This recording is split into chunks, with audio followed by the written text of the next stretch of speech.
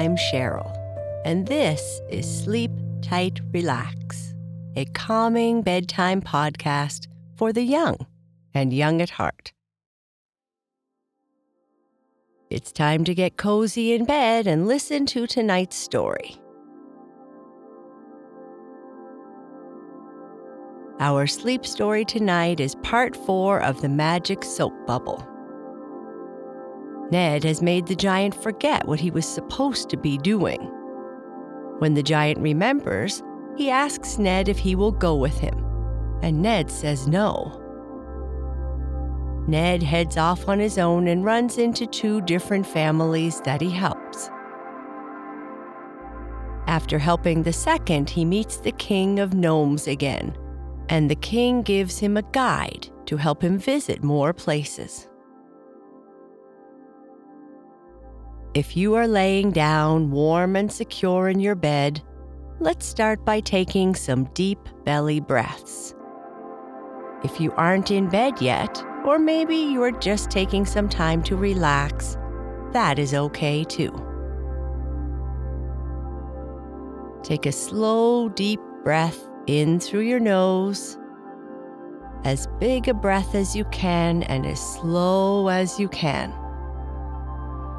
Then slowly let the air out through your mouth. Try it again. Take a deep breath in and let the air slowly flow out. Take a deep breath in and now out. If you haven't already, consider closing your eyes, or you can look at a spot above you. Imagine you are lying on a fluffy white cloud. It lifts you off the ground and into the sky. You are free to float and relax. Let your body sink into the cloud. As you imagine yourself floating, continue to take deep belly breaths.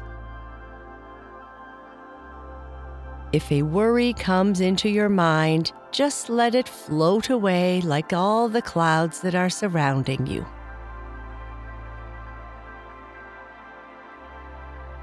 Continue using your imagination like this as long as you'd like, as we continue with part 4 of the magic soap bubble.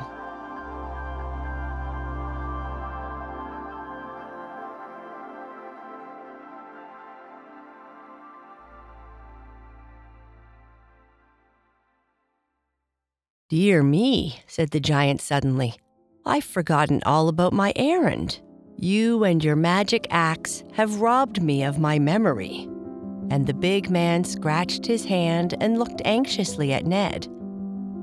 "What is it?" "I was to take a chicken to my mother," answered the giant sadly. "Go ahead," said Ned. "I can take care of myself.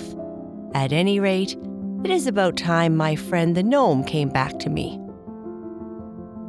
"You are very kind," said the giant. "Here are your magic axe and your magic pickaxe. I almost forgot them." And he set off at a great rate for his mother's house. Ned, too, quickened his pace, for it was growing late, and the shadows were creeping from tree to tree. At length he saw a light in the distance.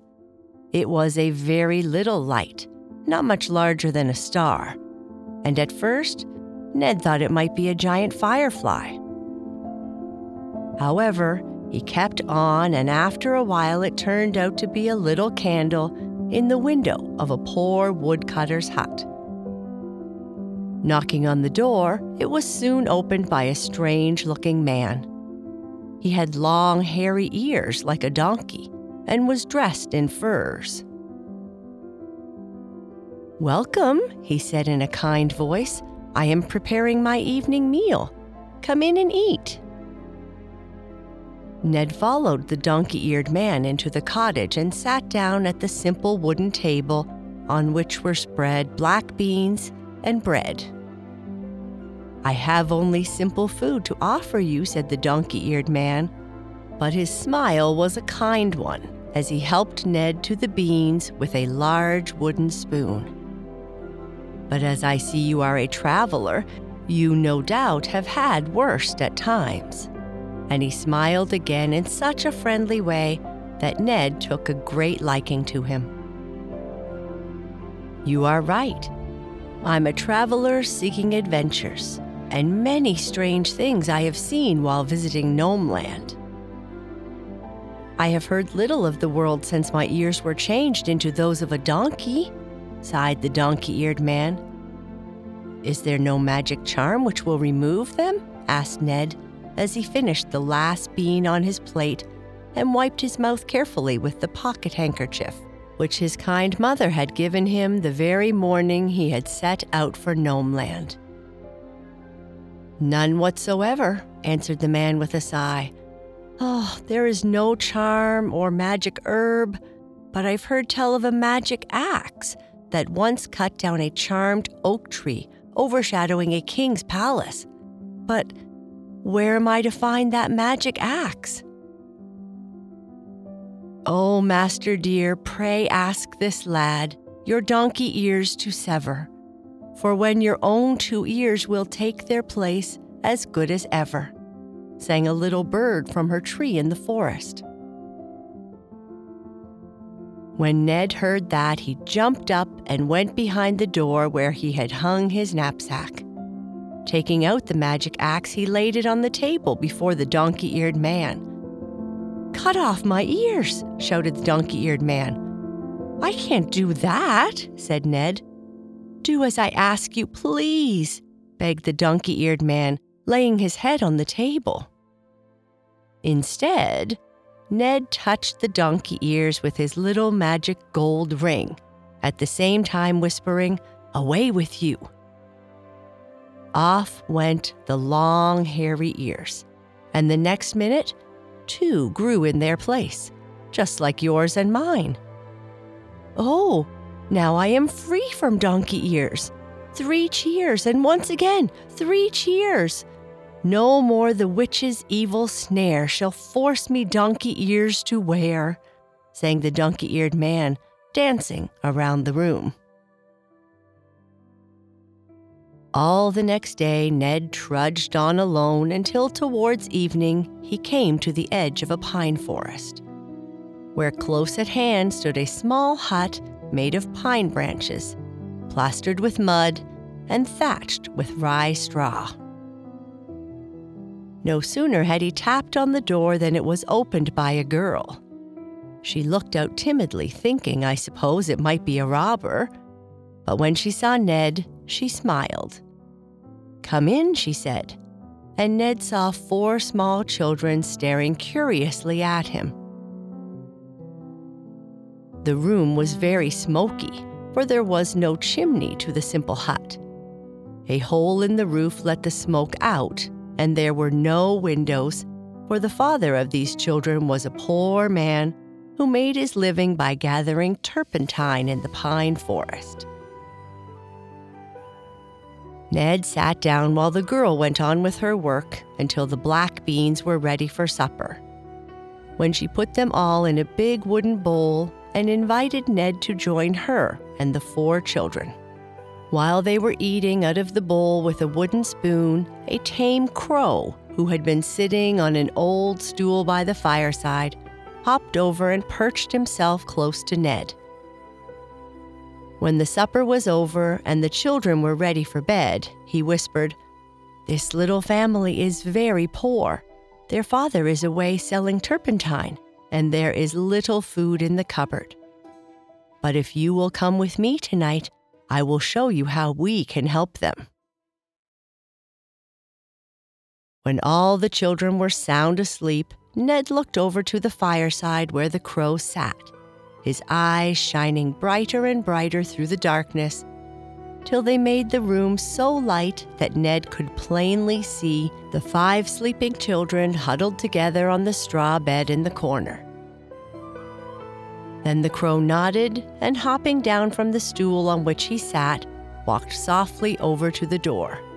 The moon shone brightly on the bare brown fields silvered with white frost, and in the still cold air the forest looked like a black cloud just dropped upon the earth. On and on they went, the crow hopping over the rough fields, and now and then turning his head and winking his fiery eyes at Ned, until they found themselves at the foot of a high, round hill. At one side of the great mound, the stream which they had been following suddenly stopped short, making a deep well, over which hung an old oak tree, leafless now, but still strewing the ground with dry acorns. Right at the foot of this tree was an upright gray stone, apparently part of a rock deeply sunk in the hillside. Beside this stone the crow paused, and turning to nod reassuringly at Ned, picked up a pebble about the size of an acorn and dropped it into the well, at the same time knocking gently on the flat stone with his bill. In a moment the rock opened in the middle, and there stood a little old woman, as withered as a spring apple and as bright as a butterfly, dressed in a scarlet bodice covered with spangles, and a black petticoat worked in square characters with all the colors of the rainbow. Ned thought she was not nearly as attractive as the fairies whom he had but lately left, although she had on more colors than even the queen fairy. On seeing the crow, she made a low bow, and in a shrill, eager voice invited them in. Ned hesitated, but the little old woman snatched his hand and pulled him in, asking him in a whisper, "Do you worry about visiting the king of the gnomes?" Then, opening a low door in the side of the cavern, she beckoned them to follow. In the middle of a still larger vault stood an armchair, fashioned from beryl and jasper, with knobs of amethyst and topaz, in which sat Ned's friend, the gnome. He was dressed in a robe of velvet, green and soft as forest moss, and a ring of gold lay on his grizzled hair. His little eyes shone keen and fiery, and his hands, withered and brown, were now covered with glittering jewels. Around the cave 100 little men, smaller than he, were busy in 100 ways. Some stirred kettles of smoking broth, others sliced fresh vegetables for crisp salads.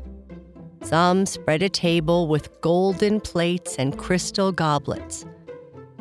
3 turned huge pieces of meat on a spit before a fire at the end of the cavern, while a dozen more watched the simmering pots.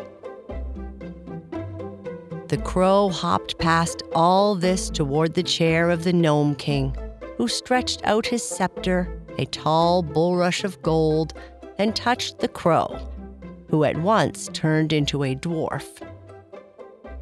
Making a low bow to the Gnome King, he turned to Ned and said, "I was forced to take the form of a crow for 20 years, because I once said that gold was not as yellow as buttercups, nor as bright as sunshine. This made the gnomes angry because their belief is that gold is the most beautiful thing in the world. My punishment is now over, and I need never return to the earth again. But I would do a favor to the poor children who were so good to me." "What favor would you ask for the poor children?" asked the Gnome King. "I would send them a magic basket filled with food," answered the dwarf. No sooner had he spoken than the gnome ordered his subjects to fill a magic basket with all kinds of good things to eat. There was a golden bowl of smoking stew, a crystal goblet of wine, a golden dish of mashed potatoes, and another of rice pudding. And when the magic basket was covered with a fancy napkin, it was handed to a dwarf messenger to take to the woodcutter's children, while all the little dwarfs stood around him and sang, "In this basket they will find food and drink of magic kind. Never will it empty grow, and no hunger they shall know." "From now on," said the Gnome King, looking kindly at Ned, "a bluebird shall be your companion and will show you many curious things.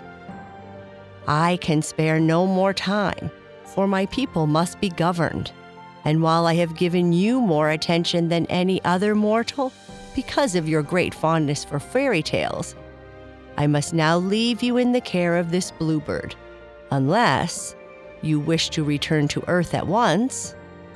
To which Ned answered eagerly that he would much rather see more of Gnomeland before again returning to the everyday routine of school and lessons. "Good luck to you, then," cried his friend as he shook Ned warmly by the hand. And that's the end of this part. Good night. Sleep tight.